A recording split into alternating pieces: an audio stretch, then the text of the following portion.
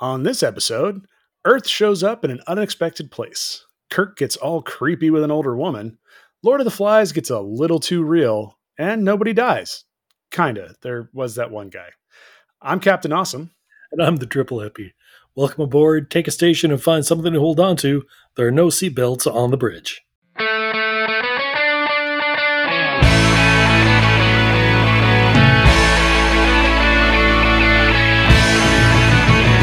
Captain's log, Stardate 8/3/2016. Hey everybody, welcome to No Seatbelts. This week we're discussing the, episode 8 of the original series, Miri. First aired October 27th, 1966. Written by Adrian Spees and directed by... Who directed? Vincent McEvity. So starting with, of course, the writer. Spees was a journeyman TV writer. He'd actually been the head writer on a series called The Valiant Lady, which ran for 4 years. Oh man, that was one of my favorite shows. Oh, wait, no, I've never heard of that. It is amazing doing this and looking back at a lot of the IMDb and looking at just how many shows that obviously were successful. I mean, they had multi-season runs. I have no idea what that was. Right? So this is the only Star Trek Spees was going to write.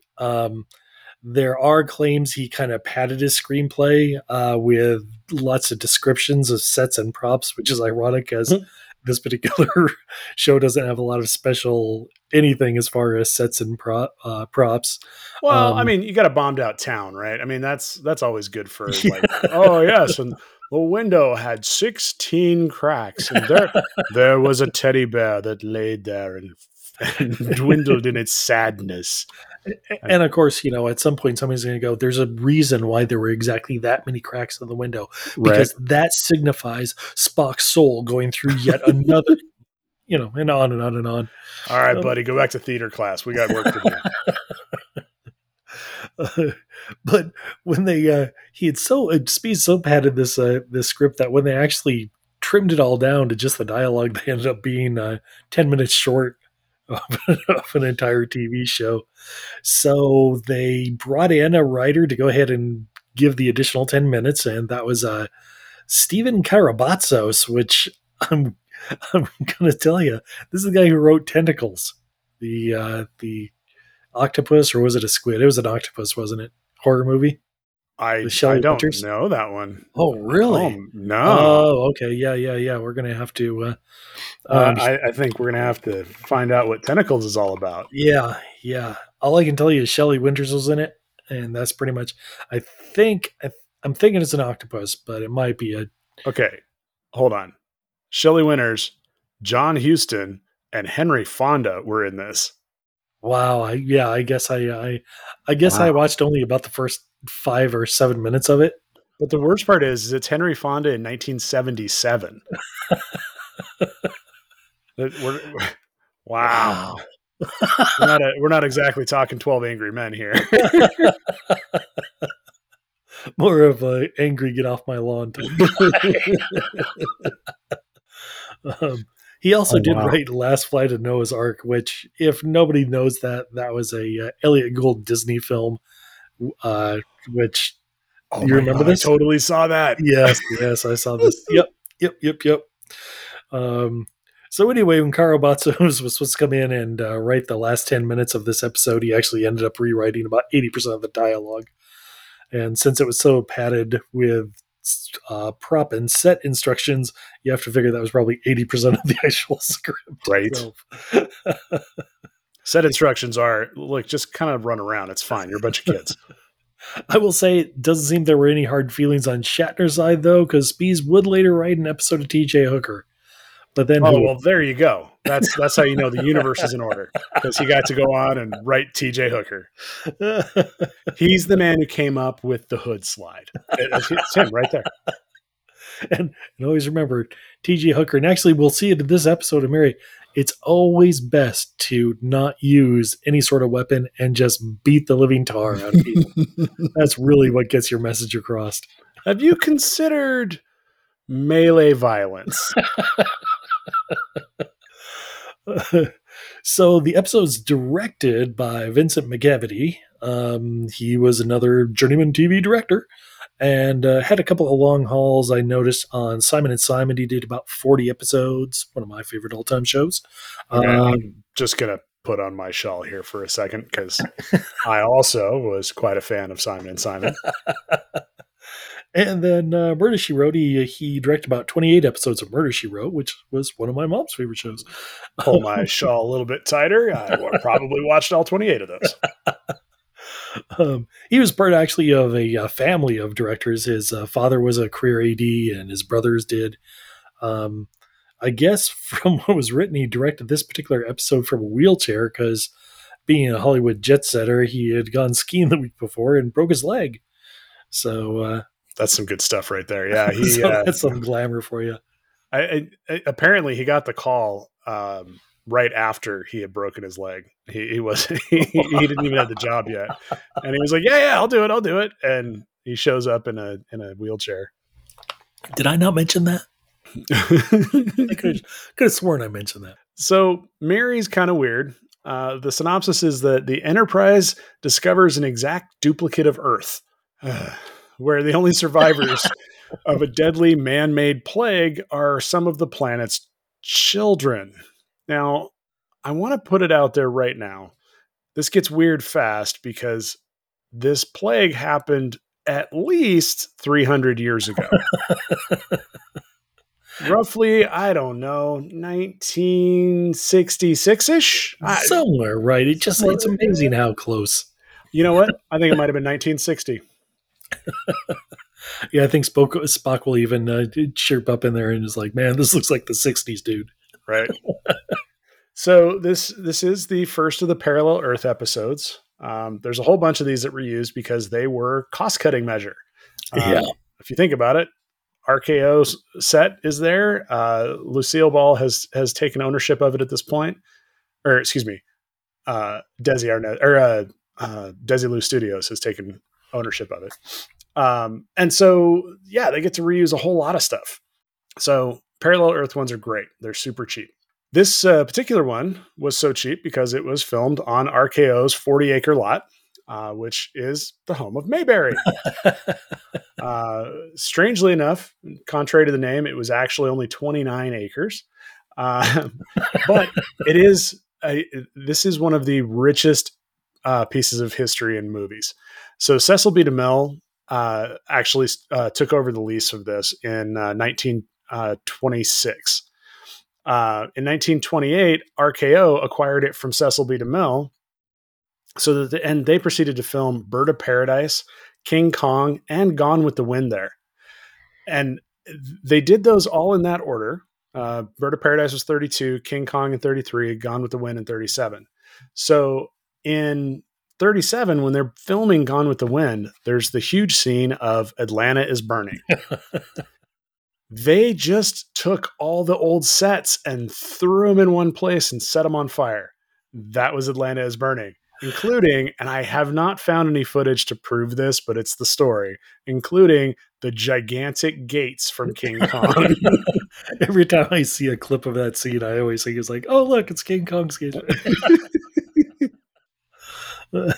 So when this episode aired, it also should be pointed out that in the UK, the BBC did not have as positive an outlook on this as US viewers got.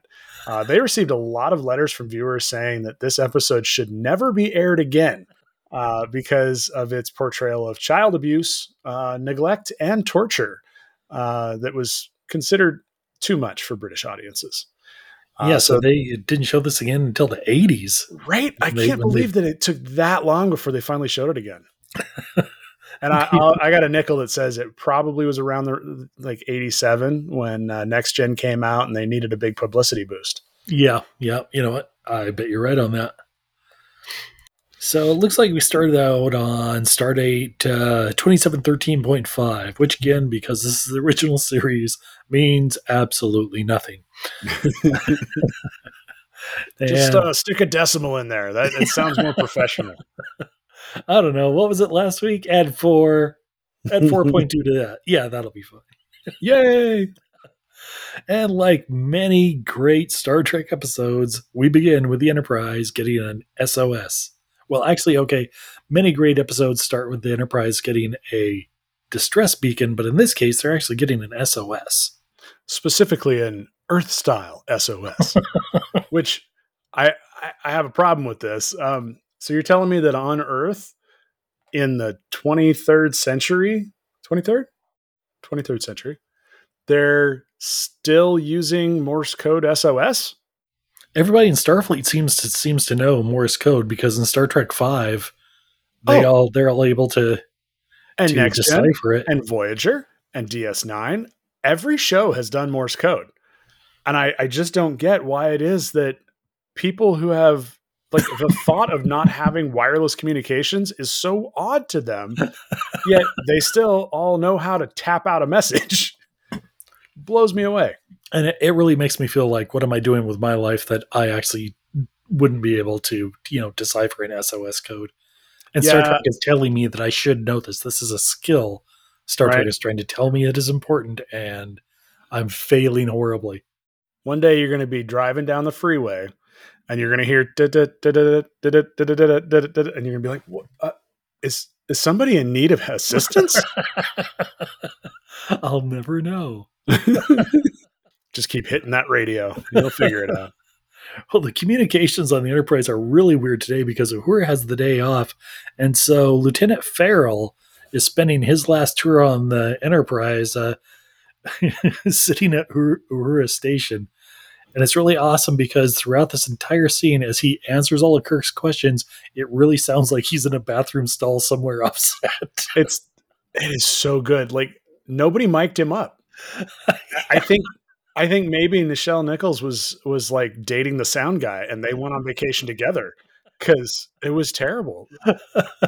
And that's when we found out there's no insulation on that bridge either. Now, this is unfortunately Farrell's last episode. Yeah. So he's going to go out in style, man. This is going to be great because Kirk's going to leave the ship and he doesn't really leave anybody in charge. So Farrell just hangs out at the switchboard and kind of answers all the questions. And there's nobody really in charge of the ship. Dude, I got this picture in my head that, everybody leaves the bridge and they go and they transport to the planet. And Farrell's on there by himself looking around, and he just kind of like, am I allowed to do this? No, nobody said anything. Military guys don't like it when they don't have orders. That's not cool. I'm sure somebody could remember I'm here and tell me what's going on.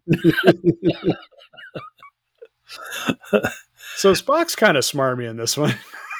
Yeah. I love how he's staring at his communicator. He starts rattling stuff off. And I do like he starts rattling off all the stats for this planet that they're coming close to. And I like that after he says every number, like a little more recognition, light of recognition hits the crew's. It's almost as if they have Earth's stats down by heart, because every time he puts a number, they're like, oh, why, that sounds really familiar. Oh, why, that's just like, until we get again. They all know Morse code and they all know the circumference of the Earth. I don't buy that. They've got so many other planets they have to keep track of now, and they really just know all the numbers. It's like a sports fan type thing, right? Your best player's stats. I guess Earth's stats. You just have them memorized. Right. You sit around talking to people. I got $300 on Earth for this weekend's game, man. I like that Spock's face totally starts getting to the point where he's like, and it's got 7 continents. Idiots. You should have gotten this by now. Look at the screen. There's North America, guys. It's half that and half his disappointment at the whole premise. Really? Right? Really another Earth. We're going to pull up on another Earth. He just didn't read the script, and he just got to that point and was like, oh, man.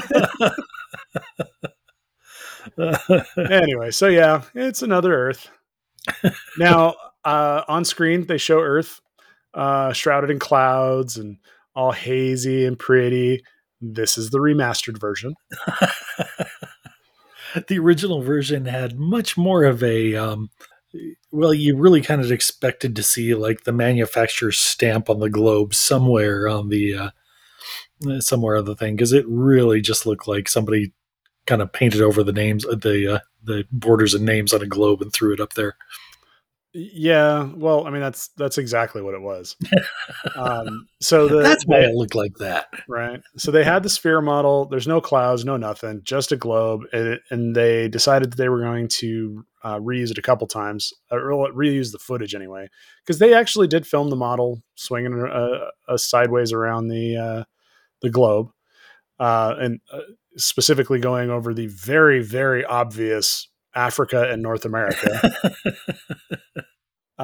So they decided, that looks so good. Let's reuse it in Tomorrow is Yesterday, which is the time travel episode. Also Assignment Earth, which I believe is another. No, that's not a time travel. That's a No, that is time travel. That's Geary 7. Oh, that's right. Yeah. Oof. Now in the attempted a spinoff, right.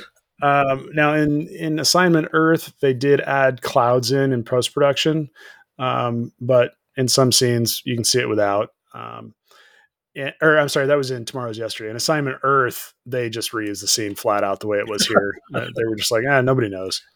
by that time, yeah, we're cutting every corner we can.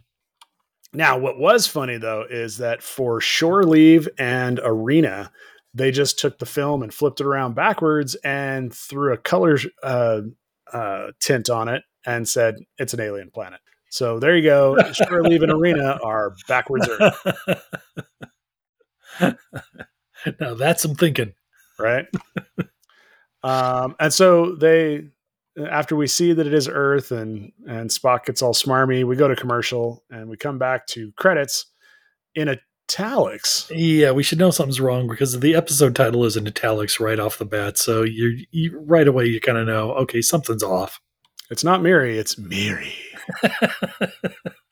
So even in the title, it's a little bit creepy, right? I think honestly that the titles guys were just trying something new. Like I think they were told to like try to jazz things up or something, because the italics are different, the colors are different in the text, and at the end of the episode they changed it out as well. The end credits are in a different script at the same time. So I don't know, just everything felt a little bit off in this episode. So I think they were trying to figure out if they needed to change things up and kind of get some opinions on it. Yeah, I can see that. You're episode 8 into the first one. This was kind of a, from what I understand, this was like kind of the first batch. They had a small break, started the next batch of episodes. So yeah, that completely makes sense. Yeah, from this point forward, all the episodes are going to be relatively in order. Oh, that's true. That is true. Yeah. So the duplicate Earth thing. Okay, I'm just going to throw this out here.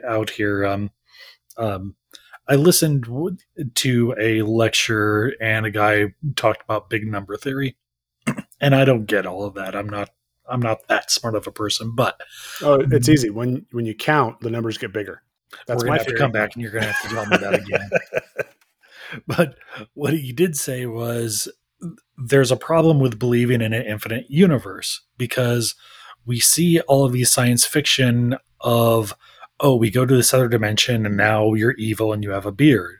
If you have an infinite universe, you don't have to go to another dimension for that, because the odds against that happening are staggering, but they're nowhere close to infinity. So every possible permutation, if the universe is infinite, every possible permutation of Earth, you, all of that has been done hundreds and hundreds of times, because the odds, no matter how big they are, won't even begin to approach infinity. So you're telling me that on some planet, I'm only Lieutenant Awesome? Yes. Unbelievable. That's it. I don't want to live in this universe anymore. Although I would like to go to I Just Won the Lottery planet. That sounds awesome. Of course, the other thing is, if this all works in any sort of way, well, the evil you we can tell because of wearing a beard, but you and I have beards. I mean, I have a beard, so does that mean, wait, no. So somewhere out there's much nicer versions of us. Meh, doing a podcast. that's 100% true. Doing a podcast about Stargate. Dear Lord. And that's what makes them the evil versions of us. Well, no, the problem is though is that they have evil Dean Cain. Wait, no, not Dean Cain. I was going to say that was redundant. Right? All right, this is getting out of control. So they decide they're going to go down to Earth or to the planet's surface because who knows? Maybe it's Earth, maybe it's not. But it looks like it. Who knows? So they go down to the surface and they land in dun, dun, dun, Mayberry. Well, kind of post-apocalyptic Mayberry. That's what happens when you let Barney have all the bullets. See, this is big number theory again. In this particular planet, Andy Griffith never became the sheriff of Mayberry. And look what happened. Maybe Floyd the Barber became sheriff. Oh my goodness. So our away team is Kirk, Spock, McCoy, Rand, For some reason. and 2 security guys. They're wearing red shirts. This is the first and only time that Rand is going to get off the ship. We'll come back to that later, but yeah, this is her away mission. Yeah. Oh, poor Rand. Anyway. And here's where Kirk is kind of doing the whole, well, it looks like early 1900s. And Spock is like, no, man. You're looking at the 60s. Which he's right, because Andy Griffith premiered in 1960. So I think he was just a fan. Sir, there's Floyd the Barber right over there. So let's keep going. Now, I do love when they beam down also. They start walking around and the one security guy decides that he really doesn't want to protect the party, so he just goes and starts walking off by himself. Okay, seriously, this was so weird. Like they're just walking along and all of a sudden he's like, whoop, and he's gone. And you're like, where are you going, dude? Hey, look over here. Hey, this is kind of cool. Right? And he was like really just hauling around the corner. And then he just stops dead and it's like, what's that over there? What's over there? And he never comes back. I don't know. It's weird. And then when we do see him by himself, there is the obligatory haunted house creaky door. Somebody's pointing at you. The writers for this show thought that everyone in the United States was terrified about haunted houses. Because it seems like everything is like, let's go to the Halloween store and get some ideas. We got giant black cats. We've got creaky doors. We've got ghosts. I mean, I'm thinking Jim really liked Halloween. He was just seriously, he had to because the writers just go back to that well over and over again. I don't know. It's bizarre.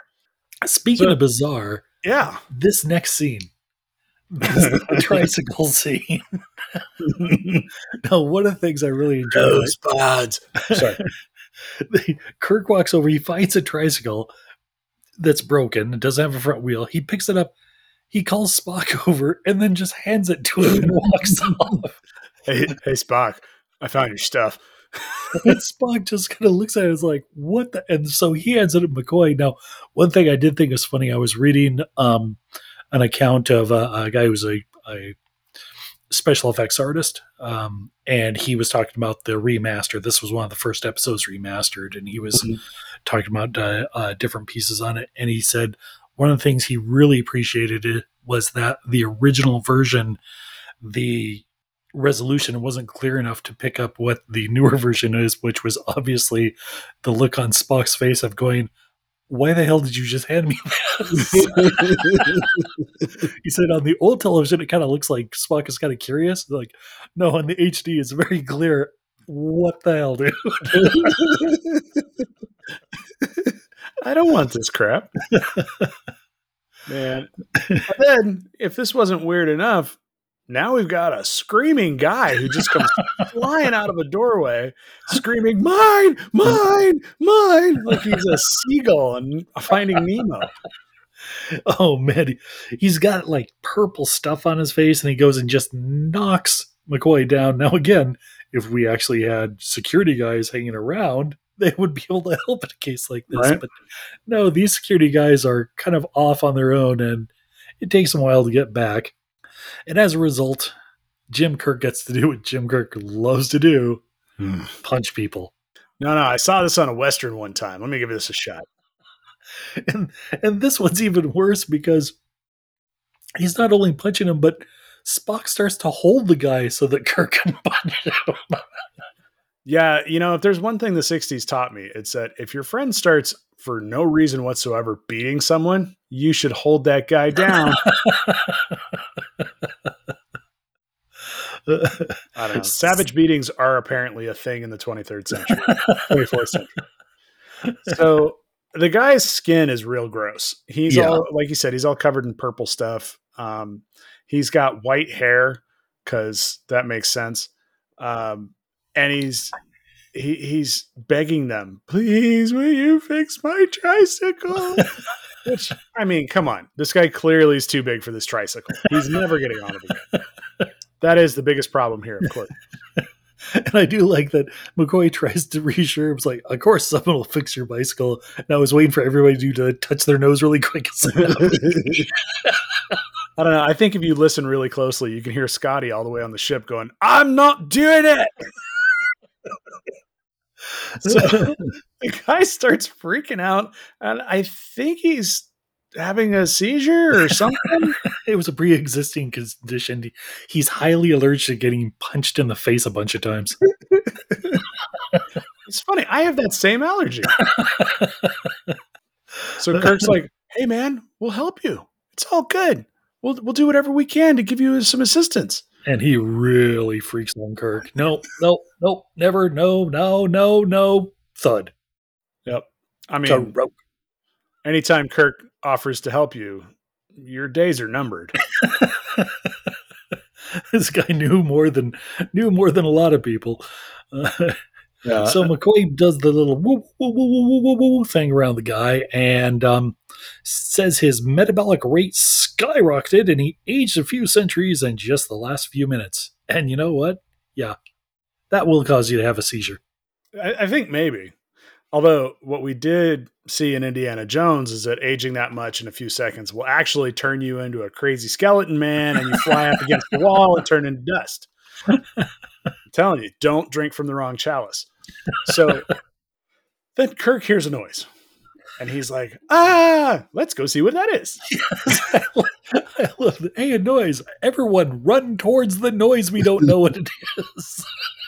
It's like when you make a noise around the house and you see a puppy just go, whoop, whoop. He's doing the squirrel bit. Yeah, totally. So the sound goes this way and that way, and they just keep on running headlong towards whatever is the last thing that makes a sound. I feel like he went and decided to bust down a door because it's like that when the kid in the middle gets tired of playing monkey in the middle and just takes somebody out. And so he blows through a door and they're in a room with a piano, which apparently Spock is an expert in pianos. Alien pianos even. Right? This appears to be an Earth piano, approximately 300 years old. And he didn't even scan the thing. Nope. He just looked at it. He was like, yeah, it's 300 years old. Which I'm now convinced this whole premise is the entire show. The whole premise is based on the fact that Spock looked at that piano and said, it's 300 years old. So therefore, everybody here is 300 years old. And nobody questions. Yeah, it makes sense to me.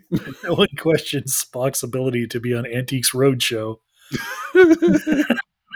I'm sorry, sir. This piano is 300 years old. It's only worth 2 credits. I'm guessing that somebody had, they had something like class of something rules forever, right. Somebody bit it with a penknife and Spock kind of saw that like, oh, okay, there we go. That bonk scraped into it. We'll get to that later too. So then there's a bump in the closet. See, ghost stories. They draw their guns. Well, okay. I really like this. So again, I have to go back to the 10,000 Fingers of Dr. T, um, the Dr. Seuss movie, where when they are sneaking around the place, they literally tell each other to get into sneak formation, and they hold little finger guns up against their heads while they walk around. It's great stuff. The crew clearly gets into sneak formation here. They all have their guns held up right next to their face. They're ready to go. Oh, here we go. We're going to do this. And I just love the there's somebody in there. So we're going to shout, come on out. We won't hurt you. While they're all standing around pointing guns at them. Yeah, that one kind of like, I don't know why you don't trust me. Right? I know you just watched me kill somebody, but I'm not going to punch you, really. Really? Right. So a girl comes out. She's a teenage girl, and we'll find out later. This is Miri. Played by Kim Darby of True Kim Grit Darby. fame. Yeah. Okay. The original True Grit, that's a legit movie. My father is a huge John Wayne fan, and I am not. I cannot stand John Wayne. True Grit, though, that's a good flick. Just saying. It is a good flick. John Wayne's one of those things that I enjoyed his work, but I find him highly controversial. I think the word I'm looking for is repellent. Yeah, that'll work. A lot of views that were troublesome. Mm-hmm. But hey, he did hire George Takei for a movie, so we'll give him a little for that. That's fair. I'm going to bet he wasn't very nice to him, though.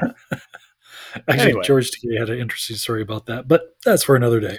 So Kim Darby, of True Grit fame, as we said, was born Deborah Zerby.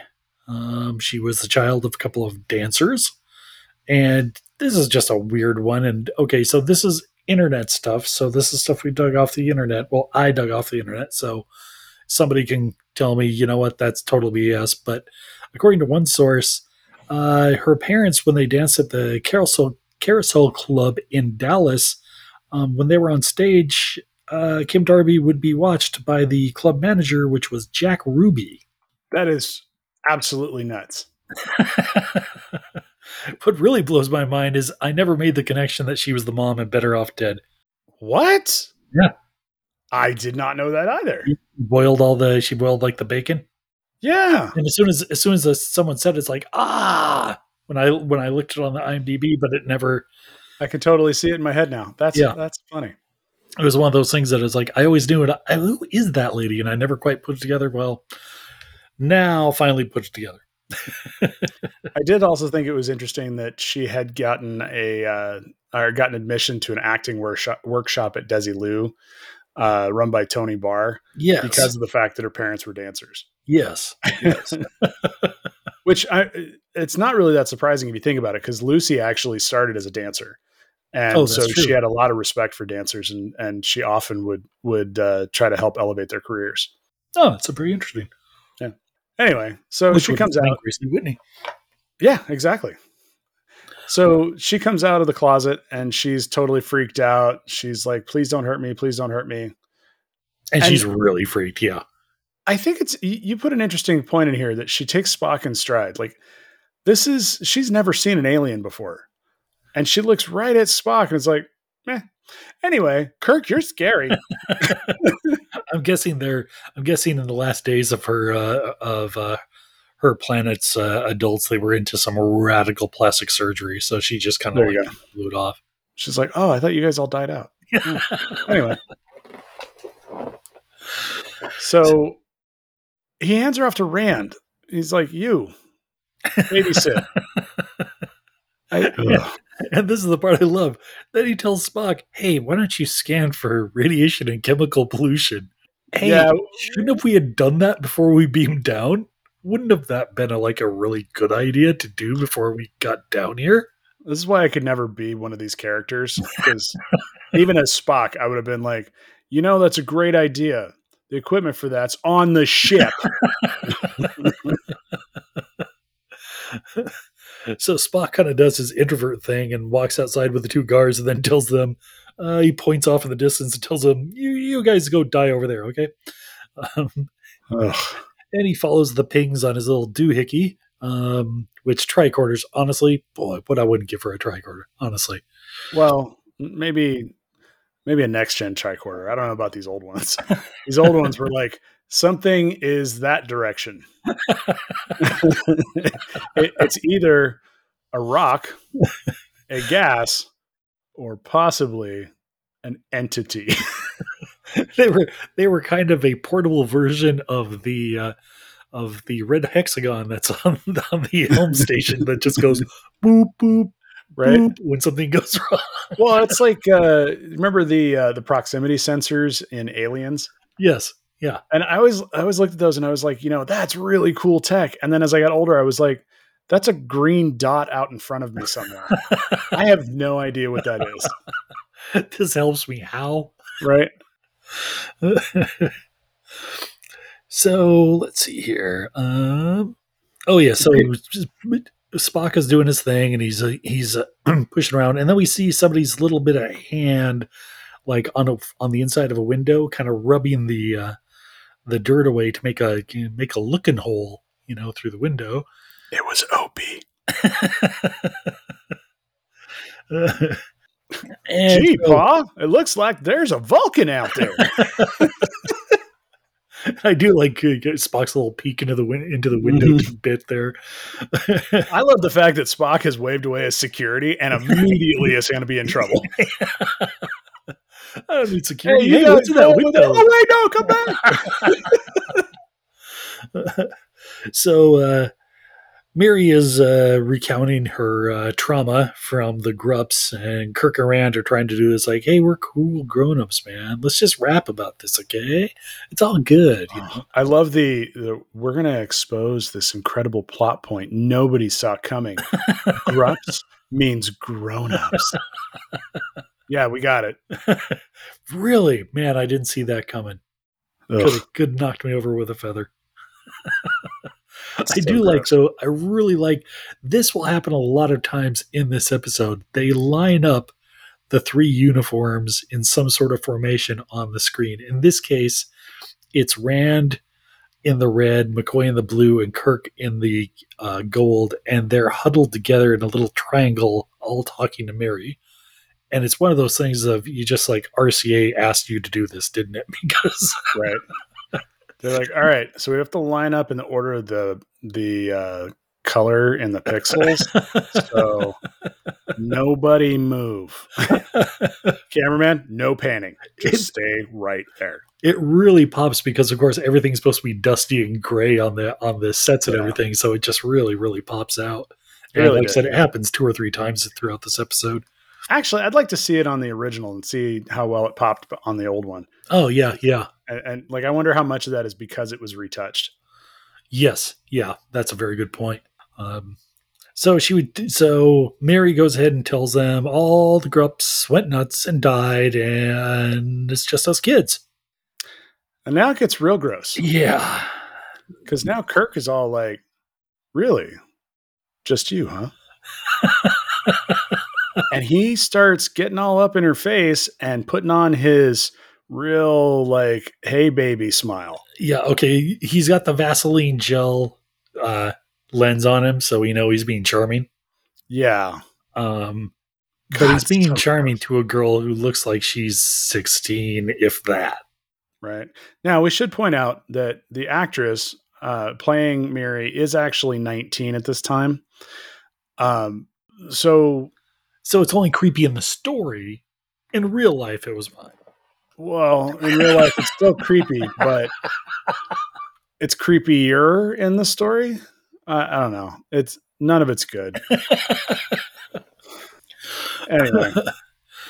So it's interesting because one of the articles said that I read said the original draft actually had Miri bonding more with Janice rather than with Kirk. Which would have made more sense, actually. Yes, actually. And so this is one of those instances of knowing William Shatner's reputation. You have to wonder where exactly that rewrite happened. Yep.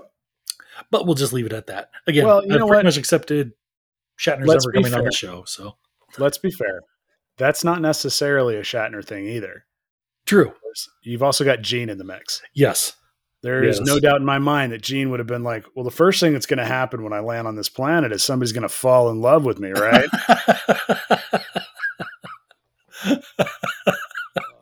So gross. Anyway, so yes, we're dancing a line here, folks, and it's gross. So Spock is like, hey, there's a lot more people than I thought around here. This is getting scary. And I'm glad I sent the red shirts off as decoys to try to get away. Now, okay, here's the thing, though. I have a small rant on this, but I'm going to ask you to hear me out. The red uniforms. Yes. The red uniforms in the original series is famous for red shirts die. Mm-hmm. Okay. So we know a couple of things happen. First of all, at some point, starting with Wrath of the Khan, everybody has a red shirt. Well, they have a red tunic. Right. Those uniform tunics, even though the sweaters will go away, will remain all the way through Picard's early career. And by the time we meet Jean-Luc Picard, he's wearing a red uniform, which red is now the command color instead of gold. And I've often wondered why the change, and I have a theory.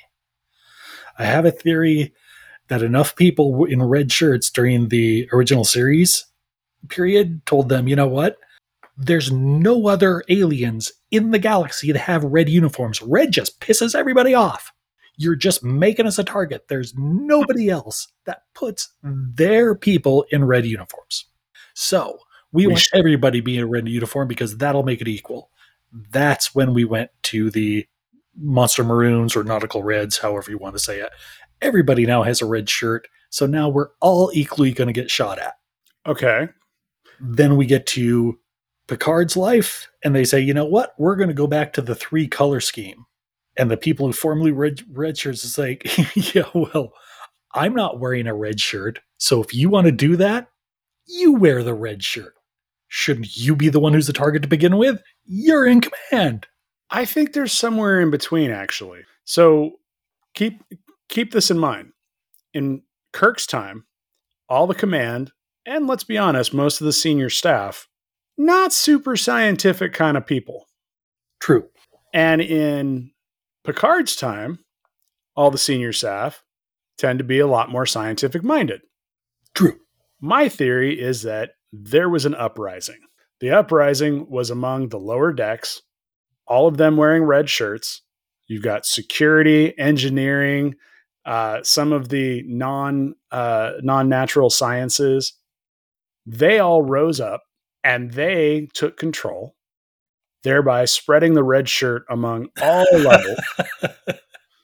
And then, once they had sufficiently gotten rid of all the cowboys and gotten back to scientific-minded people, they had left red shirts at the top as a symbol of their dominance and let the other colors go further down the decks. I think we solved the mystery. And while they were at it, they sent flyers out into the universe letting everybody know just how much red shirts should piss them off. Boom.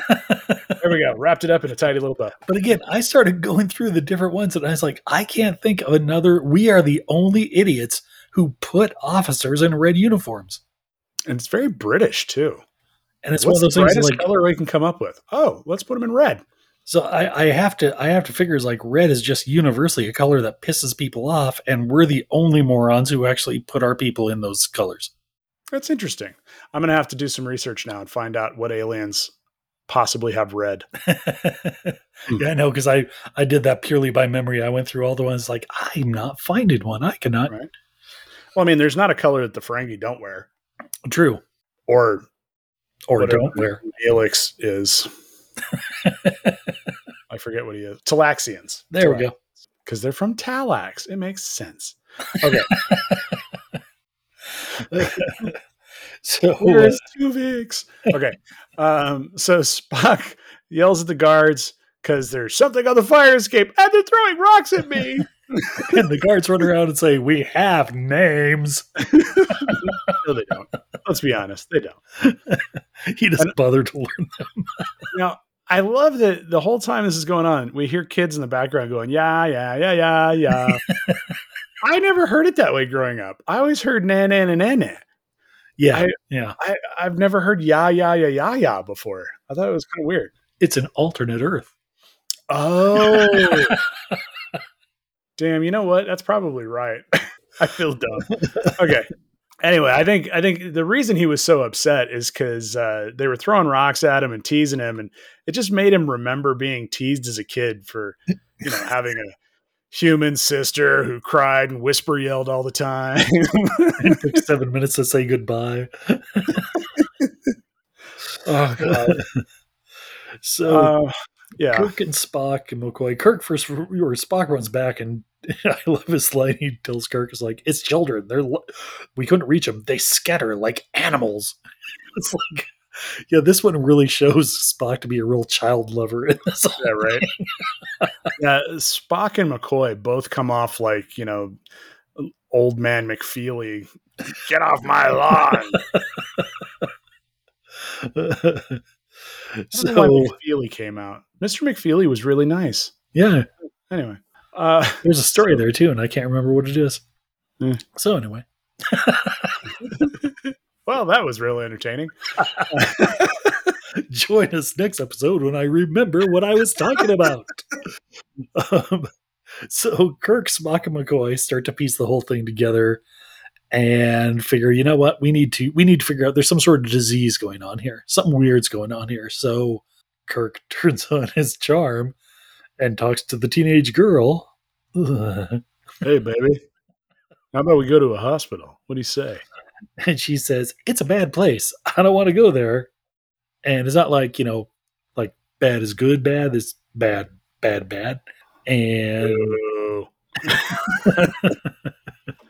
so the music kicks in, and the music is like creepy and romantic and lighthearted all at the same time. And about halfway through the song, you realize it's the theme song turned into a rom-com kind of. It was an odd choice. Ugh. It was like they literally went to the music guys and were like, all right, he's trying to hook up with this girl, so make it light. Yeah. Ew. Yeah.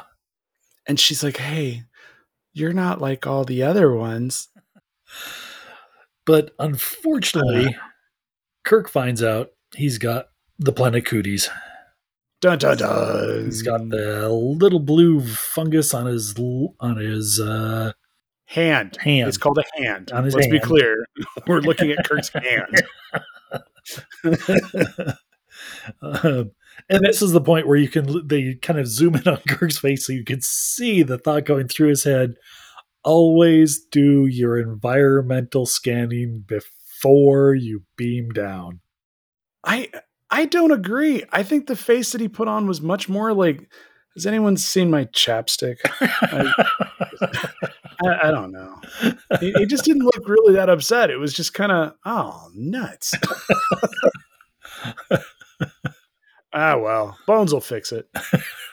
Now, where's my tricycle? So they go to the hospital, and Miri's like, well, here we are. And they're like, oh, the hospital's sending out the SOS. Because that's where it would come from.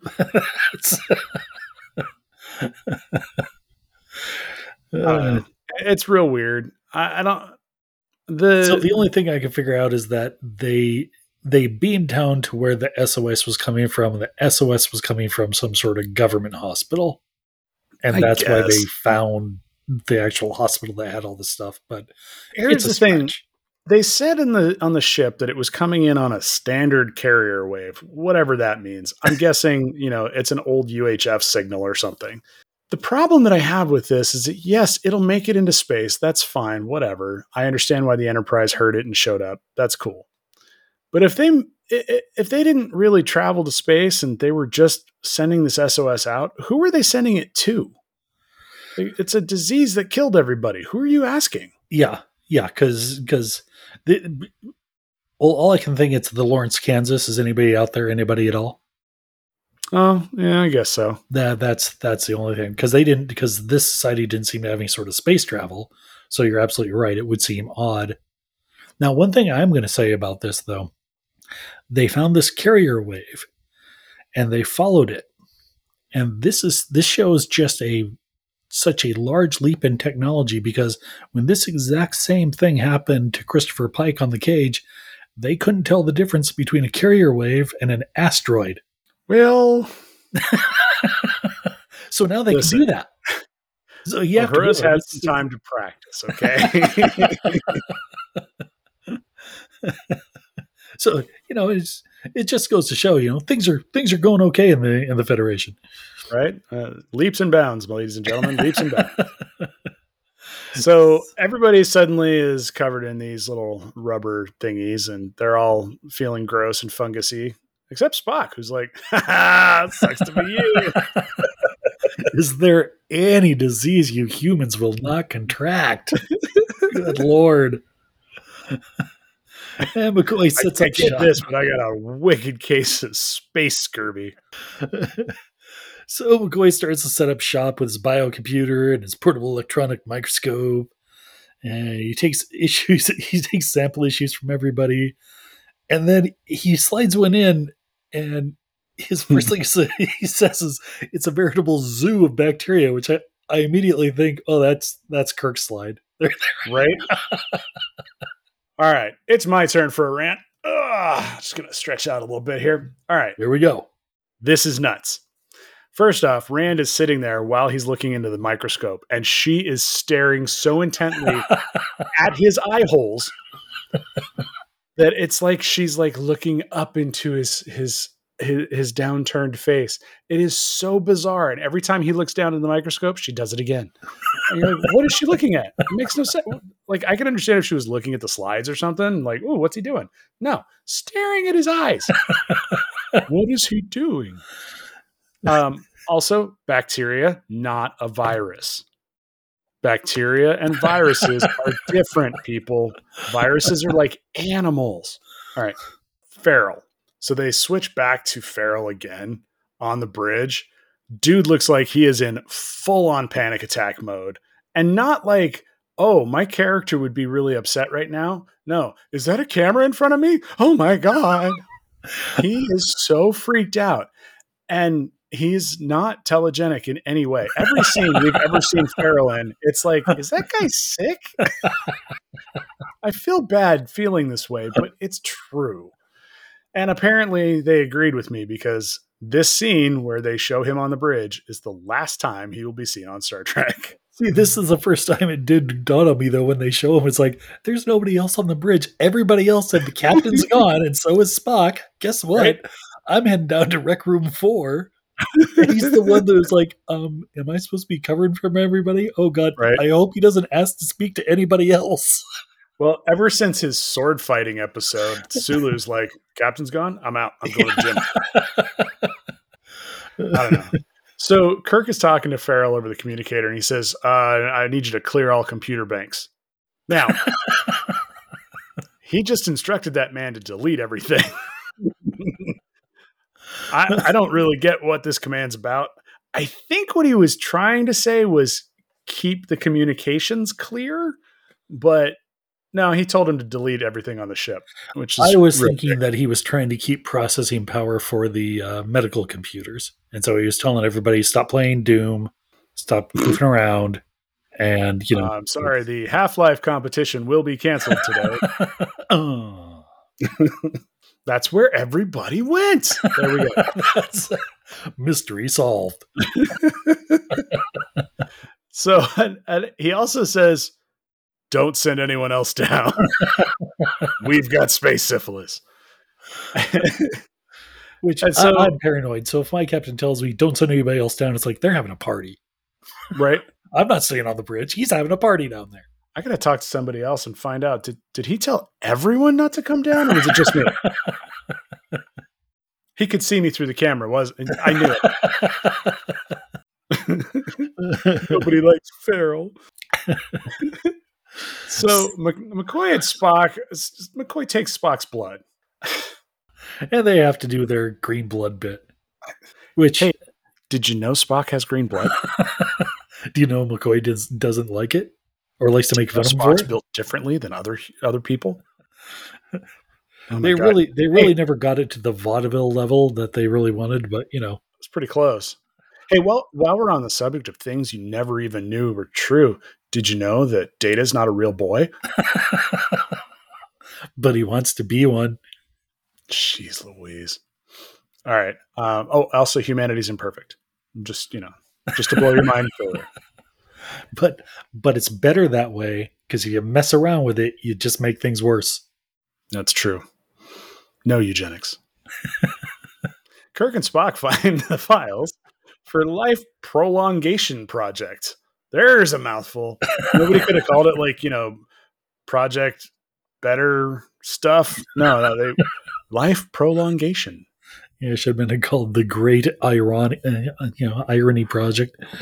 The Life Prolongation Project. When you're down with LPP. So it was good that they found the only place on the planet where the documentation was stored, though. Thank goodness. Right there in Mayberry.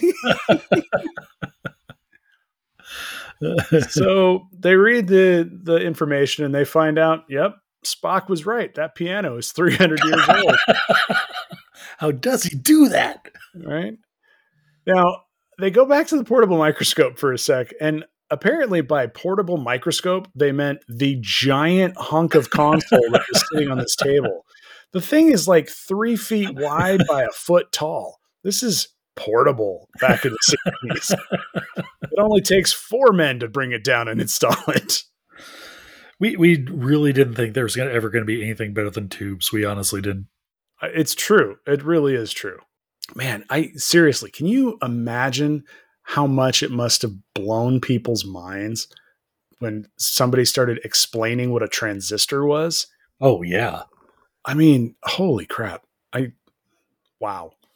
Anyway, so Spock is like, all the adults are dead and children become adults. Yeah. So how come there's so many kids? And the air just gets real heavy, and you can hear old grumpy people offset going, I think we know what those kids get up to. You leave them alone. Bonk, bonk. No. Right. But then Rand asks, well, if she was feral, why does she feel so comfortable around us? And here comes Kirk. Well, because we're cool. Right. Kids just like being told what to do. They like being told what's right and what's wrong. That's my theory. I'm Captain Kirk, and I'm an expert parent because I abandoned my child. Right. So don't worry, you guys don't know about that yet. And Spock and McCoy both have to tell him, it's like, yeah, dude, it's a little more than that. You're being kind of creepy. Do they, though? Do they think he's being creepy? Because they seem kind of into it. And they seem to be okay with it. Janice seems to be the only one who's having an issue. Yeah, Janice is like, this is not great, guys. You guys get this isn't cool, right? I mean, this is weird, right? Right? And Spock and Bones are like, I mean, we could make this work. She does have a crush on you. Just saying. Meh. I do like also in the background that Kirk has the security guys reading through medical files and journals. Oh, man. The way these guys are flipping through those books, it looks like they should be resting on their knuckles and throwing bananas at them. Oh, Bob, do you have any idea what we're supposed to be looking for? No, just keep on flipping pages over. Yeah, I've been reading stereo instructions for the last 10 minutes. If you see anything that says Life Prolongation Project, just set that aside. Otherwise, I have no idea. This says script for next episode. Should I read this? Wait, I'm not in it. This is how I learned. This is how I learned. That's a lot, Shane. So they determine that okay, the math gets real messed up here. Yeah. So the Life Prolongation Project, they talk about it. They've come up with a drug. It's a pill that gives worms to ex-girlfriends. Sorry. My kids in the hall fans. Yeah. No, it's a drug that when people take it, it is supposed to let them live forever. Unfortunately, they made a mistake. And the mistake made it so that it super aged you and killed you real quick. Unless you're a kid. In which case it worked pretty well. Yeah, you only age a month for every 100 years. So apparently, when they were trying to make old people live forever, they didn't take into account adult hormones. Yeah, pretty much. They only experimented on people who had already gone through menopause. Or Or they're they were just, pulling homeless children off the street and experimenting on them. ooh, there you go. They're like the homeless children works. So we're glad these people are dead. Yeah, screw those guys. So anyway, what they ascertained is that the kids are all hundreds of years old. Cool, I Which, guess. okay, yeah, okay, we physically get this, but we have a problem here. Yeah, Because there has to be something else working on their brain and making them unable to learn anything, because for hundreds of years they've stayed intellectually, developmentally at the age they were. In fact, probably even a little bit less. yeah. It really bugs me that they had the writers had such little respect for people and children. Yes. Like Yes, because it just these doesn't. these kids were painted as like just Lord of the feral. Flies, yeah. Yeah, but like you said, they had reverted, and gotten even younger mentally. Yes. Which it seems that might happen for a time, but just survival skills alone, Mm-hmm. you're going to learn things and going to build on your knowledge. A 4-year-old who doesn't know how to tie their shoes, once they're 304, even in the same body, they're going to figure out how to tie their shoes. So Also, I'm sorry. Oh no, go ahead. Food and water. Yes. They would at least have to get things somewhat organized to get food and water. Lord of the Flies, they started kind of forming a government at a certain point. Like it's not all just, oh my God, everybody goes crazy and kills each other. Eventually it's like, all right, well, I'm tired of the killing. Now I'd kind of like, a hamburger.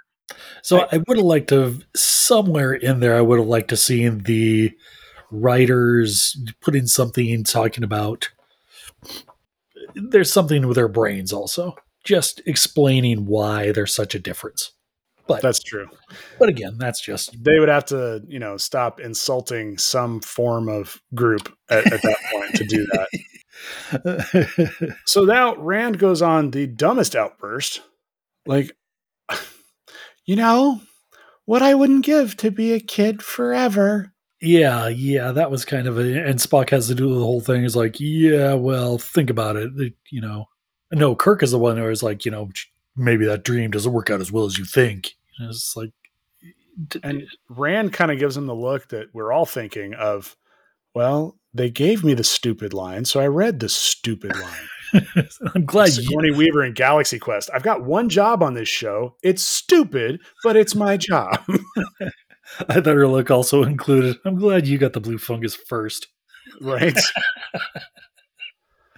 So they now know what's going on here, and somehow Miri doesn't.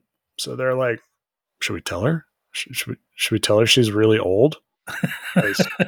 Yeah, I'm sure she doesn't know that. And Kirk says, okay, let's go find the children. And again, Spock is like, no, you can't, because, they're like mice. Right? Stupid mice. Well, you know how it is. Don't let Spock babysit your children. I'm just... Right. Also, if you value your mice, keep them away from Spock. So Kirk asks Miri, hey, can you go show me where all your friends at? And Miri goes, oh, of course, Jim. And they walk out, and Rand looks at everyone else and goes, guys, this is not cool. Like, right? None of this is cool. And Spock's whole thing is like, well, yeah, but I mean, she could be 300 years old. So, what's the big deal? No, not what's the big deal. Think about it. Yes. No, dude, you think about it. Is it just a rule that Spock has to say the just most disgusting stuff to Rand? Yeah. oh my God, at least 300 years older than you, yeoman. Think about it. I don't want to think about it. That's the whole point of this conversation, Spock. I don't want to think about it. I think we should go protect that girl from. It is one thing I'm not going to miss when Rand is no longer on the show. I'm not going to miss the way that they kind of portrayed Spock as almost resenting her presence, Yeah. which was just a weird dynamic to begin with. Is it really resentment, or is it like he relishes torturing her? Good point. It's so weird. It's just it's a weird thing. But I agree. As much as I wish Rand had not gotten the absolute worst treatment on the show and been kicked off, I do think that it was kind of nice not watching Spock do that over and over be a creep. Right? It gave Spock the excuse to finally start being a decent person. So we're finally going to meet the Onlys, and the leader of the Onlys is character actor Michael J. Pollard. Which I personally am a big fan of Pollard from his stint in Scrooged. He was Herman, the homeless man, who eventually Bill Murray finds frozen in the sewers, staring at his pocket watch. It's a very sad scene. That was his that was his Ghost of Christmas Future moment. And one of the interesting things is in the scene where Bill Murray first meets his character when they're in the what do you call that? The shelter. He's with another gentleman who's going to show up in Star Trek Bread as the bad guy in Bread and Circuses. So that scene had 2 Star Trek bad guys in it. I always remember Pollard from his part in Roxanne, the Steve Martin movie, especially the part where he was too embarrassed to go in and get the philosophy book. And stands outside while the guy goes in to buy it for him. That was the fireman who went in and got it for him, right? Yeah. That's a great movie. I haven't seen that in a long time. Yeah, I have to sit down and watch that. I'm going to go out on a limb and say most of the insults are probably not okay anymore, but hey, still a good movie. So, go ahead. Oh, no, go ahead. I was just going to say so we go back to the Onlys.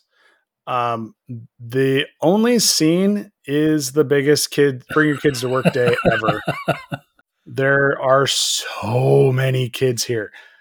So where to start? There is young Philip Morris and Iona Morris. Their dad was Greg Morris from Mission Impossible. Philip Morris he eventually plays Childs, the lawyer on Seinfeld. But this is the first of 5 times he's going to be on Star Trek. He's a Star Trek 5-timer. Yeah. So let's see. He was Cadet Foster in The Search for Spock. He was the Klingon commander Thopak on DS9. He was a Jem'Hadar on DS9. Lieutenant John Kelly on Voyager. And then this part. So that'll make 5. His sister was the one I didn't know about, that she actually does a lot of cartoon voices. So many. And was the voice of Aurora in the X-Men cartoon in the 90s, which one of my favorite cartoons. But she also did voices for Fallout 4 and GTA 5. And she directed an episode of Blackish. So she's got her thumb in a lot of different pies. She was also on Voyager. Oh, I missed that one. Yep. She was, it might've been the same episode with Lieutenant John Kelly, actually. That's one of my favorite episodes. I have to go back and watch that one. Grace Lee Whitney's sons were on there, John Decker and Scott Dweck. Scott would also be on Star Trek as a Vulcan crew member in TMP, the motion picture. Shatner's daughters, Leslie and Elizabeth. Elizabeth will trek again, actually, in Star Trek V, as she's the young officer handing Kirk the logbook. And she actually wrote a making of Star Trek V book, which I have around here somewhere on one of my bookshelves. She also had some neat stories about the filming of this episode, too. Yes. Which I thought was kind of cool. Let's see. Darlene and Dawn Roddenberry, Gene's daughters. And then lastly, Nimoy's kids were not on set because Nimoy did not want his children to participate in Hollywood. He did not think it was a good idea. And to his credit, he avoided it for as long as he could. And so his son Adam would direct 2 episodes of TNG. Rascals and Timescape, which I have not seen either one of those in a long time. Timescape. Is that the 24th century, or no, the 29th century time ship? You know what? I don't remember. I'm not positive. I will have to go back and look. Did I know an episode before you? Let's see here. 25th episode of the 6th season. Is that the one where Worf breaks into a bunch of different alternate realities? I don't know. Where's the plot? There we go. Oh, never mind. No, this one's actually really good. This is the one where they're coming back from a conference, and there's a time bubble that keeps wandering around the runabout. Oh, yes. And like Picard reaches for the dead fruit, and his hand ages to like 100 years. Oh, I totally forgot about it. Yeah, you know what? I have not seen that in a long time. Yeah, it's a really good episode for the most part. Anyway, I think that's where you actually get the meme of Troy making the weird face. The Omagerd the Berg. I believe that one is actually from that episode. Anyway, so back on track. So the Onlys figured out that the really only way that you can hurt grown-ups is by stealing their cell phones. Yeah, that's a weird conversation. We're going to take all their communicators, and the rest of the kids are like, "What? What?" And he's like, "Just take the things I tell you to take." All right? We should also point out that this guy is 27 while filming this, and he's hanging out with like literal, 8 to 10 minutes. It's weird. So Mary brings Jim to their honeycomb hideout, and there's nobody there. And then a crazy grup woman just pops up out of nowhere. Ah! And as soon as she does, children are everywhere screaming and running. Yeah, it's real weird. I don't know. She comes out and she jumps on his back, starts screaming and hitting him. And it just immediately brings back the image of the Catwoman from Star Trek V. Right? If only there was a bathtub full of water. Would have been saved. That's why he knew how to fight her then. This taught him. I need to know how to fight a woman who jumps on my back. He spent hours and hours on Risa practicing. This is how I'm going to get out of this. I just want to hire 2 of you for an hour and have you jump on my back. Nope. Not down there. Are you wearing a truss? Kirk reaches in his pocket and pulls out a Type 1 phaser. And he shoots it. And again, I think the special effects and titles guys are all working together to try something different. Even the phaser was in italics. Oh, it was bizarre. And it kind of seems like it starts and then stops and then starts again. Right. Well, I think it was because Shatner was going pew, pew, pew, pew. Stop doing that. Now we've got to cover that up. This is the only time that phaser effect was ever used in the entire any Star Trek. Although it would have been great if they used like just this effect on like the holodeck in Voyager. Captain Proton. I don't know. She dies. And he's like, hey, the phaser wasn't set on kill. But he doesn't show it to anybody just that they can confirm that. Right. He just says that. Yeah. No, it's stun 1. That's it. Anyway. Hey, Mary, do you know her? And Mary's like, well, yeah. I mean, she was my age, but yeah. But I'm sure that's not going to happen to me. Right? Oh, no, this is scary. Hug me, Jim. And of course, Jim's none too happy, or all too happy to take her into his arms and hold her really tightly. And then take her back to the hospital and have her sharpen 400 pencils. Seriously. And I forgot to mention, because earlier when they're talking, he's like, hey, clean that table over there, right? And gives her a rag, and she just starts doing it. And it's like, why is she cleaning that table that there's nothing on? Idle hands are the devil's plaything. Exactly. It's like, your idea of being a parent is giving her chores, dude. Totally. Or boyfriend. I'm not sure which one he's trying to be here. I mean, ew. So yeah, she's in the background of the scene, just sharpening pencils, like you said. And I mean, they need their number twos. I don't really get what's going on here, but cool. He's gonna have her start fillers like, I'll show you what being an adult's all about. We're gonna do taxes. Well, okay. You know what? Every kid should learn that, actually. I'm so excited to be an adult. Oh, pull out that 1040, kid. So Spock's reading through all the logs, and he's like, you know what? I got a theory. Bones is like, what? This doesn't look like it's good. Spock's like, well, not for you. I'm gonna say the oldest person is gonna die first. So I roll on Bones, man. Oh, Jesus. And the thing is, I don't even know if you're saying that because it's true or just to be a jerk. Right. But I will say the reaction that Bones had of being told that he was going to get the disease first because he's old is the best reaction that he's ever had on the show. It's the most real. Just like, oh man, I do look old. Wait, is that me? Right. So Spock has to explain because Kirk is like, yeah, but you're going to survive. And Spock's like, yeah, dude, I'm not living here. So we have to find a cure. Because I think we've already established that I hate kids. I'm not staying in Mayberry, buddy. I don't care if my presence kills every last person on the Enterprise. I'm leaving. And McCoy's like, oh. McCoy runs down. He goes through the symptoms. And it sounds like he's doing the side effects of the latest pill. You know? Right. Please see a doctor if any of the following symptoms occur for more than 7 days. If instead of hair restoration, you get blue fungus on your arms. Right.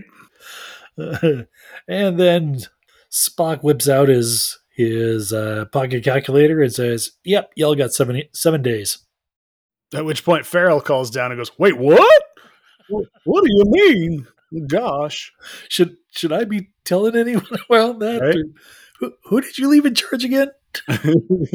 Hey guys, the engineering's telling me there's a thingy that's not working. Anyway, so all of a sudden Bones goes, by Jove, I've got it. And Kirk tells Rand he's got 6 days.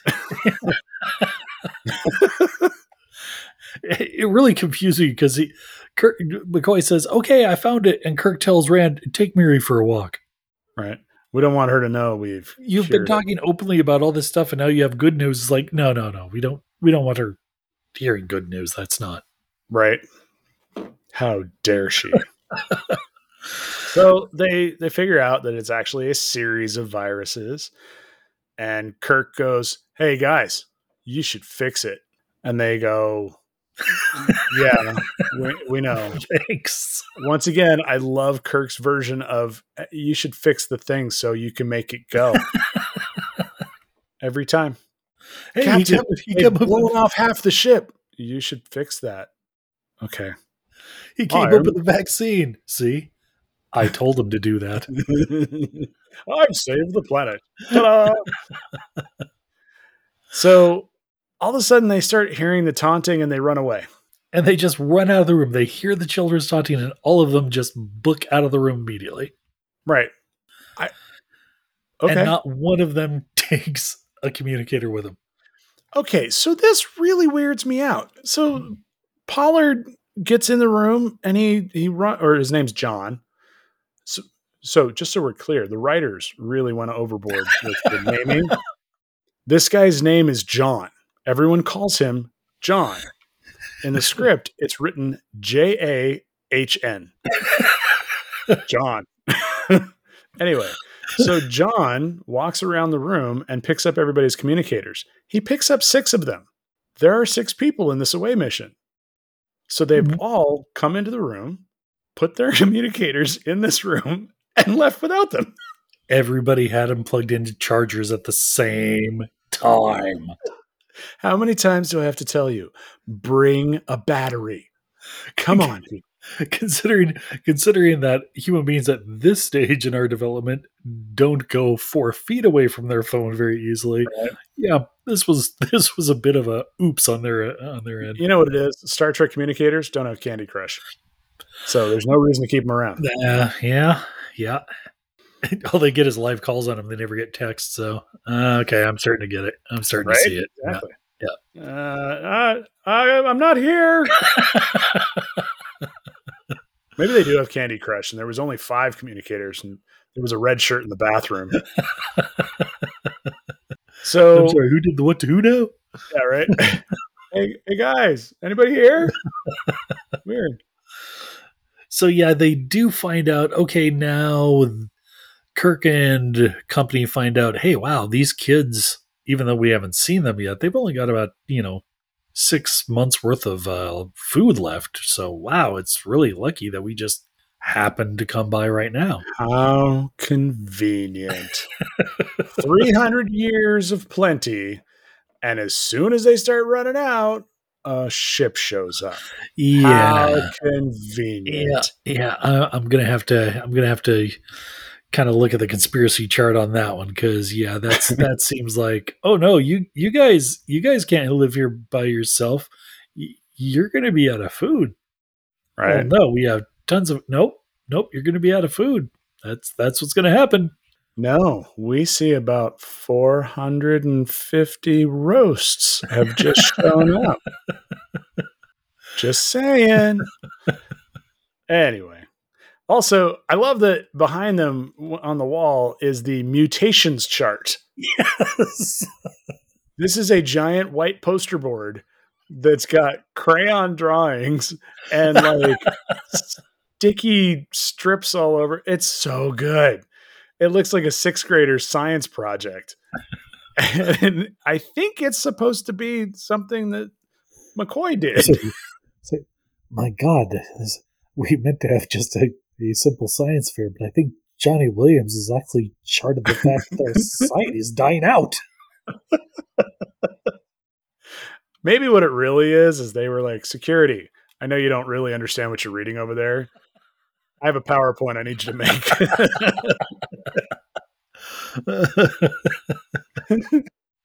So for some reason at this point, Kirk just knocks a bunch of stuff out of Rand's hands, smashes beakers on the floor. Once again, what did she do? She's just standing there. And well, at this point, everyone's just being a total jerk. The disease seems to make people into total jerks, except for Spock. Spock's his normal amount of jerk. And, True.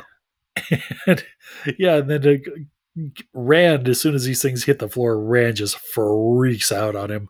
I did like the scream no. I thought you really sold it on that one. Yeah. So she goes out in the hallway and it's real weird. She's crying in the hallway and he comes out and he's like, listen, I'm real sorry. I don't know what's going on with me. I feel really strange. I'm really upset all the time. I mean, they're really leaning into the whole, they've got the virus and it's making them crazy. And then her facade breaks down, I guess, and she starts bawling. I used to try to get you to look at my legs.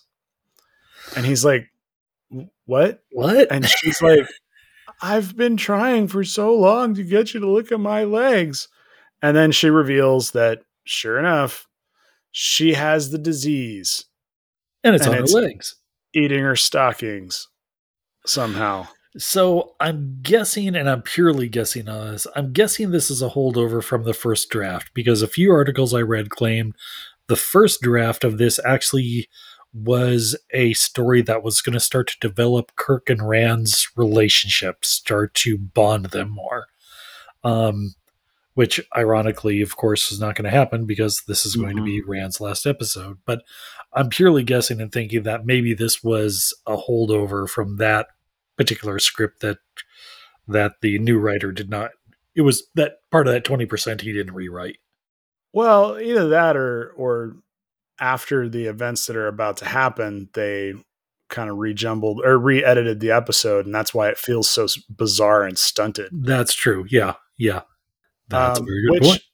Kind of is weird that it would have even been a thing, considering Rand probably doesn't like Kirk's face because somebody who looks like him just tried to rape her. Just a couple episodes ago. Yeah. Like, I'm going to guess she's not exactly super keen on this guy at the moment, whether the man in front of her did anything or not. Yeah. But somebody who looks exactly like him, talks like him, basically is him, did. So yeah, especially after he did it twice, because evil Kirk like tried to fool her again, and she was just like, "No, I'm not." Right? Yeah. And I don't know. It just seems like PTSD would step in a little bit here and be like, "No, I'm not doing this." I don't know. And then, of course, Miri watches this through the doorway and is like, "Oh my god, he like blondes. Totally likes her." And so she leaves. She disappears out the back door. Which is, about that time, McCoy's like, "Eureka! I found it again!" So McCoy says he might be onto something. He's got his Eureka moment, and everyone's so happy. Except Miri, because she's upset about everything. She's at that age. Right. So she goes back and sneaks into the Onlys and is like, "Hey, guys, guess what? If we steal the blonde lady, question mark, step 3, profit." And I can tell you, I was the same age as some of the kids in this when I first saw this episode, and I was like, "Steal the blonde lady? Yeah, I'll steal the blonde lady." Right? When do we steal the blonde lady? We should be stealing the blonde lady right now. But the problem is that they start talking through this plan, and we start to find out they're idiots. Yes. Not kids are kind of dumb. No, these are idiots. The writers have absolutely no respect for kids or women. When she's talking to them, she's talking about how they could possibly do the kidnap. And the one kid says that Kirk is Mr. Lovey-Dovey. Yes. And then he says that Mr. Lovey-Dovey will just bonk him on the head. And the kids are talking like normal English everywhere else, except for they just have to throw in things like bonk on the head. Yep. It's very odd. It is the worst writing, I swear to God. Again, I have to wonder if this is the part that the guy is like, "You know what? I don't write for kids. That's the 20% that's staying in there." Right. That part's not my fault. I don't know what this guy was thinking. This makes no sense to me, but maybe it was a vision. I don't know. Bonk. Oh my God. Mr. Lovey-Dovey, bonk. Oh.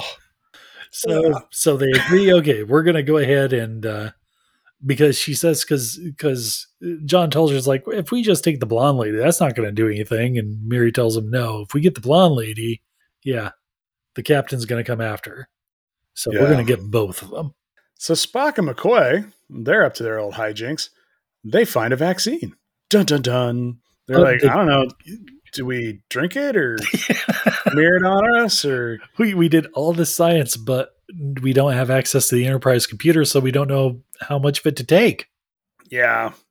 Which I'm pretty sure Bones should be able to figure that out, but whatever. He doesn't know math. He only knows chemicals. He knows no math. Oh, maybe he's getting dumber because he's got the disease. Pretty soon he's going to be like, you just bonk it into your veins. You'll be good. Which the disease is supposed to make people more irritable. And it's just like with McCoy, you can't really tell that much. You just assume, okay, it just looks like he didn't have coffee for a bit, Right. And then all of a sudden Jim's like, all right, that's cool that you found a vaccine, but Janice is gone. And Spock's like, that's true, but you know how we don't have any walkie-talkies to go home? I'm trying, Spock. Listen, just because you shout at me doesn't get your point across, all right? Actually, one of my favorite line deliveries on this entire thing is when he's Kirk is grilling Miri about where's Janice? And Miri goes, "Are you feeling all right?" It's like, none of us feel all right.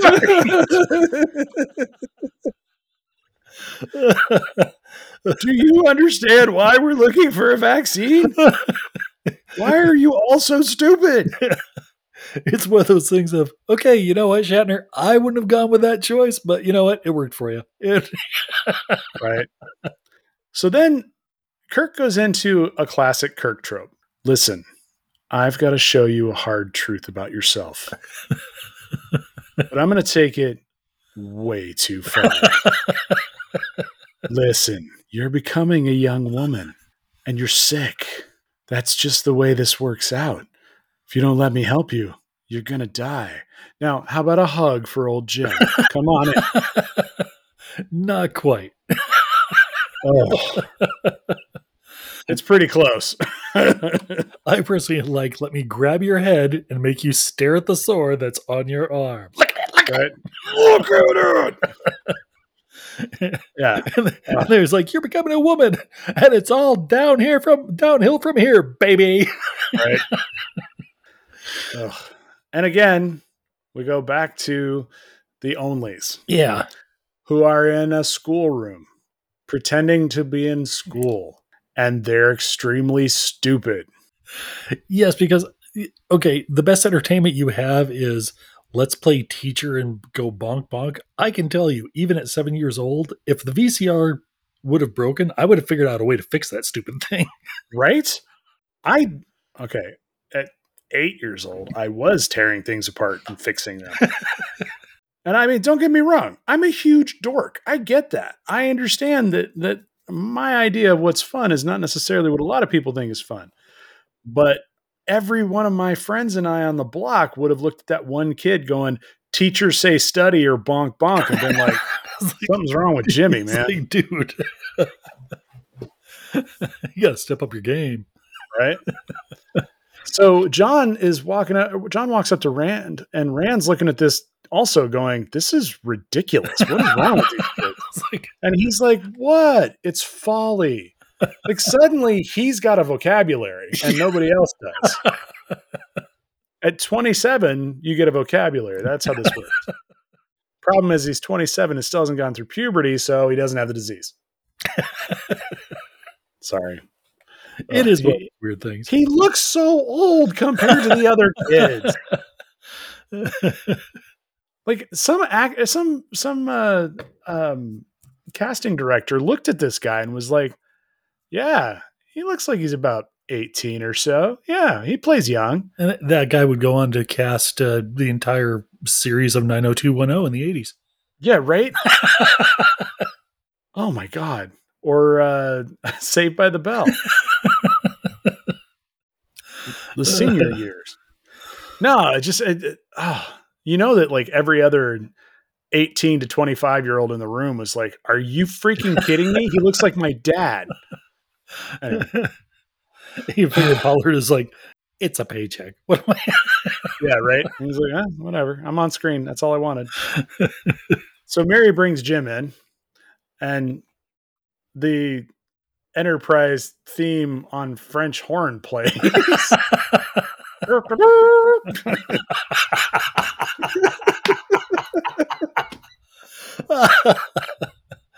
It's so good. So yeah, Jim walks in and all the kids gather around, and this one I have to say it had kind of a reminiscent thing of the Farpoint scene, the court scene, with all the dirty masses sitting around jeering at the captain of the Enterprise. Oh, totally. And I got to be honest. So I read that you wrote that down before I watched the scene, and so when I was watching the scene, I had that in my head, and I got to admit, it was one of those moments of like, did they actually think of this when they wrote Farpoint? Because it really does feel like it. Yeah. I was going to say, I kind of think there might have been something they tried to lift from it because, there was a lot of similarities just in the look. Yeah. So the kid, or he starts trying to talk, and the kids are like, no, blah, blah, blah. Once again, illustrating their extensive vocabulary. Which, again, gives me one of the best lines from the entire show as Shatner goes back to them and yells, no, blah, blah, blah. That's his Shakespeare. It's kicking in for you right it's there. Like, I want that on a GIF. I want that as actually an alarm tone. So this is also when it becomes painfully obvious that it is the first time we ever see the zippers in the tunics. Yes. Um, I will actually point out in a previous episode of our show, I've pointed out a zipper in a tunic. True. Just saying. True. But that said, they had little tiny white zippers. Very cute. And for some reason, Kirk and Bones had theirs unzipped. Not really sure why. That's what the disease does to you. Makes you unzip zippers. You know somebody's sick because they just sit there, zip, zip, zip, zip. So he tries to convince them, hey, man, bad things are going to happen unless you give us back our little talkie boxes. And the kids are like, you bet that they are. Yeah, it's like, that was kind of the point. Thanks for bringing it up. But while he's saying all this, the kids surround him and then start to beat on him. And this looks like, oh, Kirk's going down. And they do the little creepy thing of this little girl is just watching all the kids beat on Kirk. And they zoom in on the little girl as she kind of smiles and watches this whole thing or doesn't have an expression or something.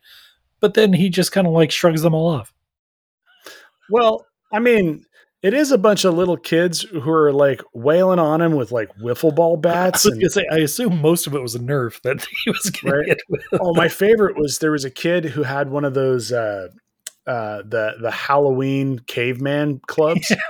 It's clearly like, you know, blown plastic that's completely hollow. There was one kid who had a stick that kept bending in half. the bowling pin. Oh yeah, that was good.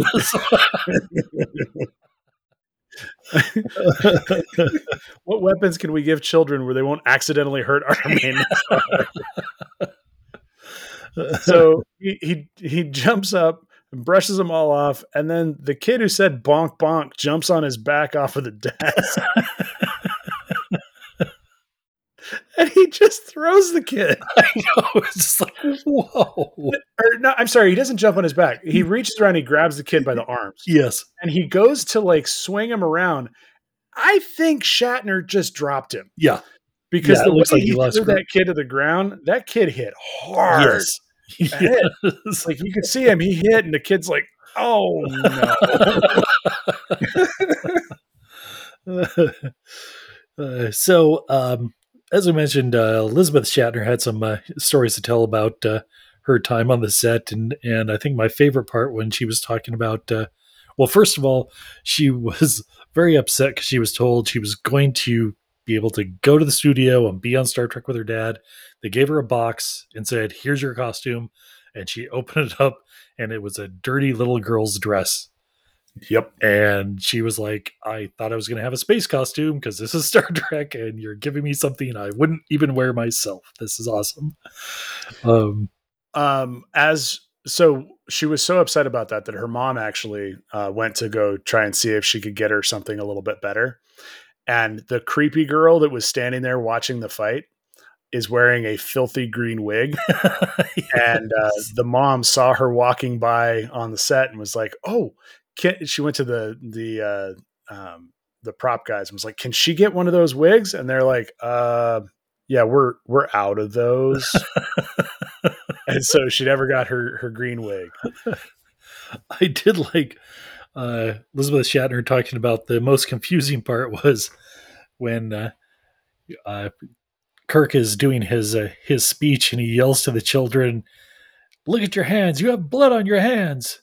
And she said, the director really should have explained to us that this was going to be a line because a lot of us thought they did something wrong because there's no blood on my hands. And we all looked at our hands. And I didn't notice it before, but there's a quick cut in that scene when he goes, "There's blood on your hands." And all the kids look down immediately and they cut. Yep. You can totally see it because there's one kid who's got their hands sideways. Like, what? No, there's not. I'm going to guess that was the group of kids whose parents were actors.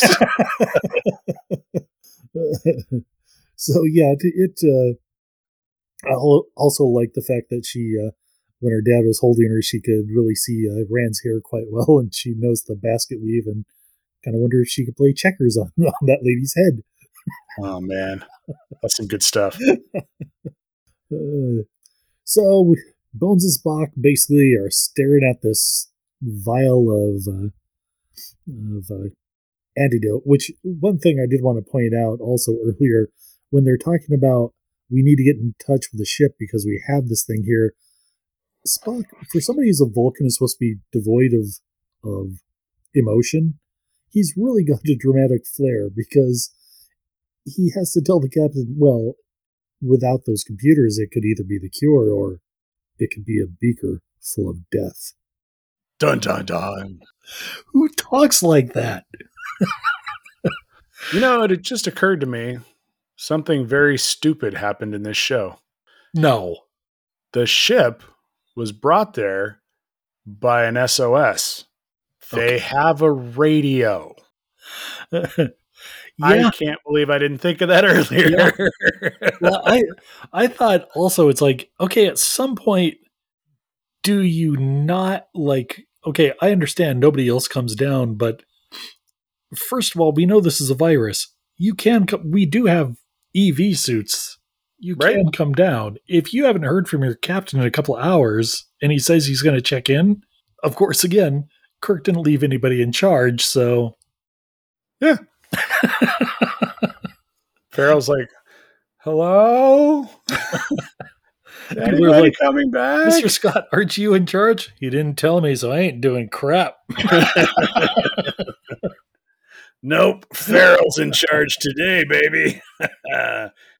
That's Captain Farrell to you.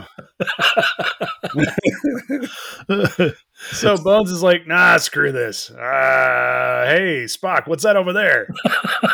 He injects himself with the dose. Matt, where would science fiction be without scientists just dosing themselves with their own serums? In all fairness, where would modern medicine be without it? Because there's a lot of that. I mean, I think it was syphilis. Yeah, syphilis. One of the doctors one of the primary doctors who figured out that penicillin could impact syphilis, dosed himself with syphilis, knowing that it was potentially a fatal disease. No, I meant to do that. I totally meant to have syphilis. That was completely within. People witnessed him injecting himself. He already had it. It was gross. I am now going to give myself syphilis because I haven't had it before. There was a couple other ones that I was like, oh my God, these people are just horrendous. Where they just took stuff and mashed it together and put it in themselves and whoa, stop doing that. Well, I will tell you, as a fan of Marvel comic books, if scientists did not subject themselves to their own experiments, we would really have no Marvel comic books whatsoever. It was just pretty much. Do you want Green Goblins? This is how we get Green Goblins. I guess he's a guy in a costume, really. No, anyway. he did that bit. He did that bit.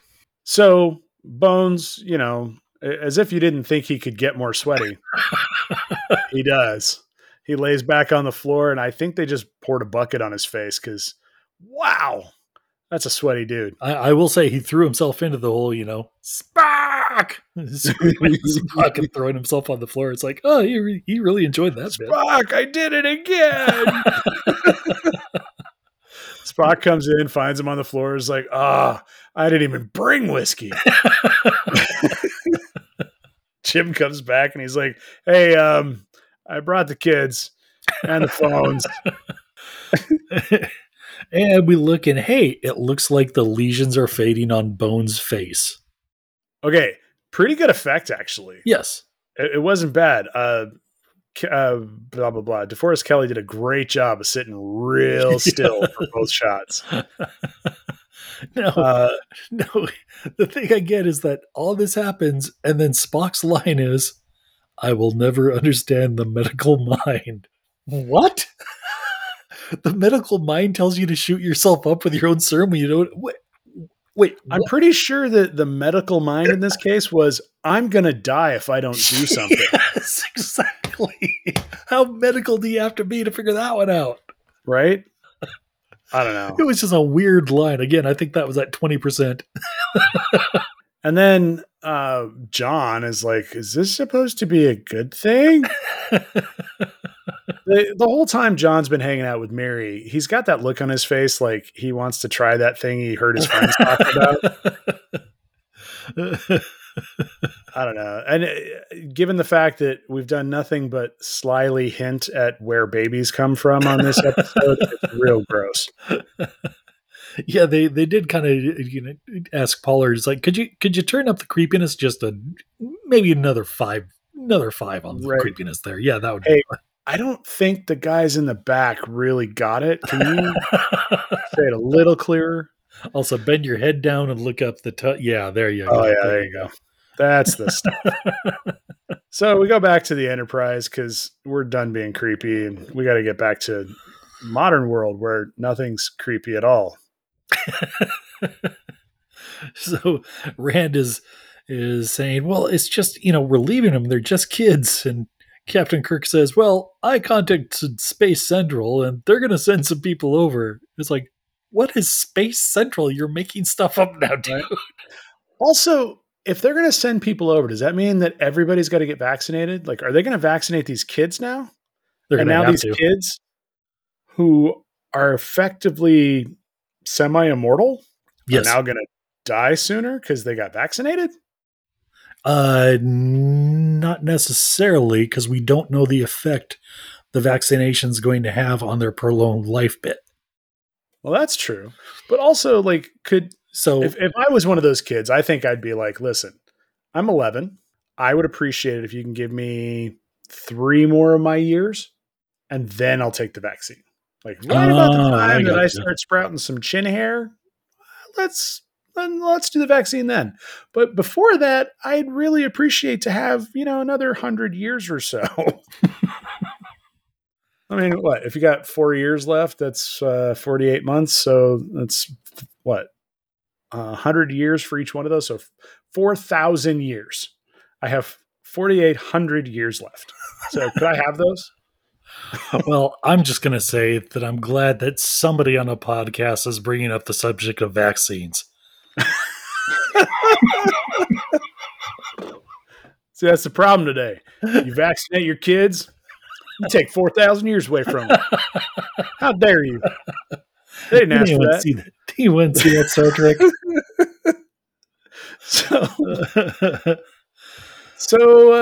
Yeah. And Jim is like, I never get involved with older women.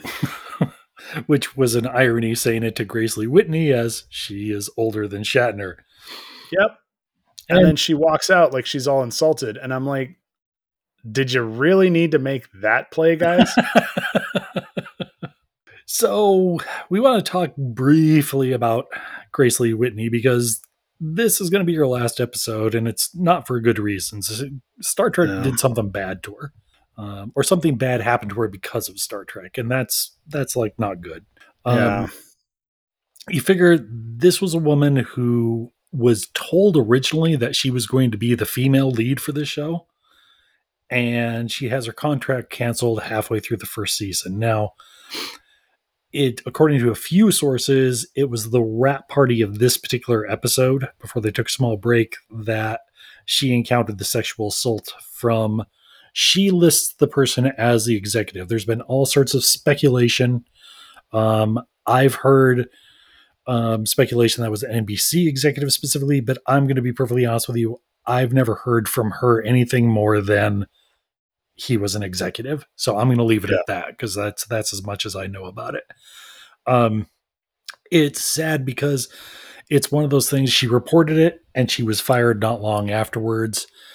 And you have the excuses from the network saying, well, no, we didn't want a love interest for Captain Kirk. We wanted to leave him more open to pursue romances within the show.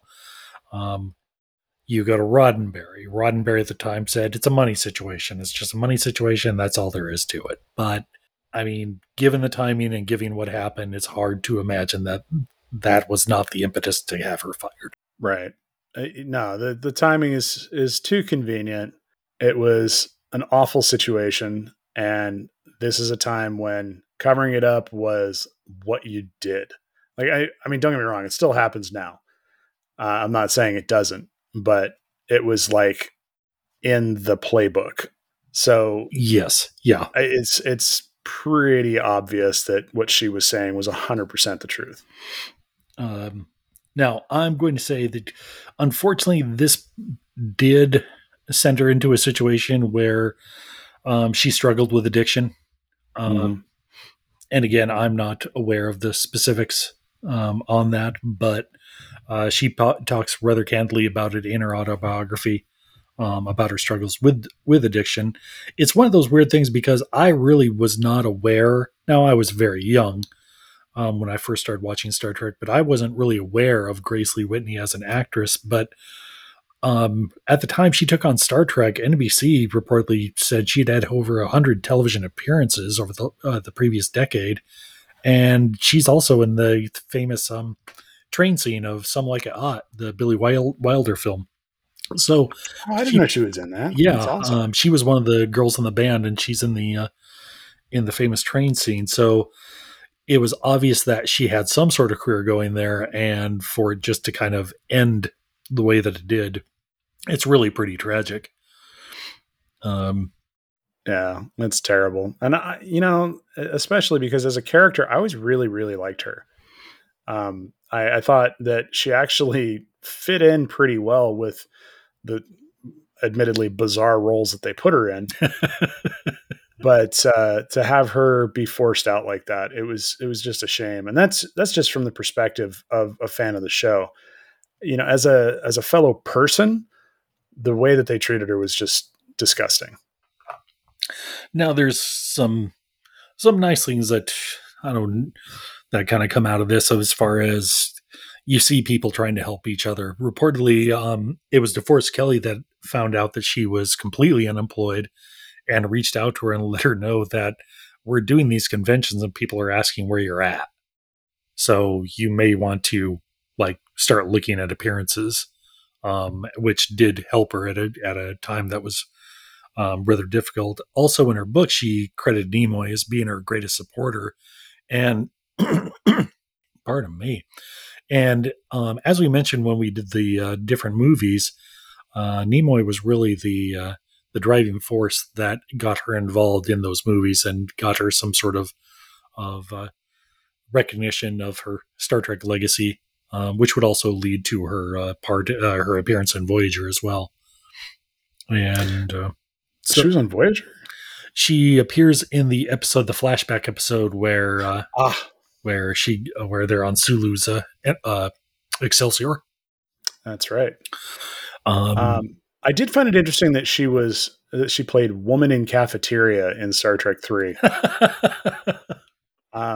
Which, I mean, that really, it's Star Trek 3, right? So yeah, that smacks of, listen, I got nothing for you, but I can get you paid if you want to just show up. Yeah. Thankfully, in the very next movie, she got to play Commander Rand in Star Trek 4. Yes. They gave her an uplift. And then she got downgraded again to Star Trek 6, where she was the comms officer on the Excelsior, which is where I think she's actually supposed to be the first officer in the Voyager episode. They actually treat her as if she's the first officer. Yeah. She's credited as Commander Rand on Voyager. But no, I know what you mean. It was one of those things of you put her in the comms thing, and then Voyager, they kind of oh, well, she just happened to be sitting at comms. She's really the exec. Yeah, right. They're like, listen, we know who this person is. We know why she's awesome, and we're going to give her credit where it's due. Hey, it was either her or Farrell, so we had to put somebody at comms right there. Right. Now, you wrote in here that Roddenberry would publicly apologize. So I didn't read about that, actually. Yeah, there was an article that said some years later Roddenberry actually did apologize to it, and basically said it was the dumbest mistake he ever made, because he admitted that he had been to pressure from that his story about it being money was not true, and that he had been from pressure from NBC to get rid of her. Huh. Yeah, I mean, I agree with him there. That was one of his dumbest mistakes. But I mean, in the end, thankfully she got to realize just how much the fans appreciated her. Yes. she did do conventions and stuff until she passed. Up until 2007, she was playing Rand. There were 2 fan-made movies that she was in, or one was a TV show, one was a movie that she was in as well. So that was kind of cool. But yeah, she got to keep on doing it as long as everybody else in the original cast. So more power to her. So, and that about wraps up the really creepy episode, Miri, about Lord of the Flies and young girls. Gonna admit, not one of my favorite episodes. Not so much. Weird that an episode that came right after one called What Are Little Girls Made Of turned out to be way creepier. Yes. But yeah, the alternative Earth, like we said before, it's going to come back in other episodes, different alternative Earths. Apparently they're like everywhere out there. So they're going to pop up time and time again. Yeah. Right. Anyway, next week or next time, we're going to be looking at Dagger of the Mind. Ooh, one of my favorites. 9. It is a really good one. Yeah, so we'll join us for the next one. I wanted to say a quick thank you to the folks over at 5 Year Mission for the use of their song Beam Down for our intro and outro. Please make sure to check them out on their website at 5yearmission.net, where you'll find a song for each episode of the original series grouped into albums for each season. They're really cool. They're available on Apple Music and Spotify, as well as their website. Please check them out. And please feel free to stop by and drop us a line. We are No Seatbelts on the Bridge on both Twitter and on Facebook. And if you like this episode, you can find our archived episodes all free at www.noseatbeltspod.com. All right, folks, thanks again, and we'll talk to you next time. Thanks, guys. Stardate 832 2016.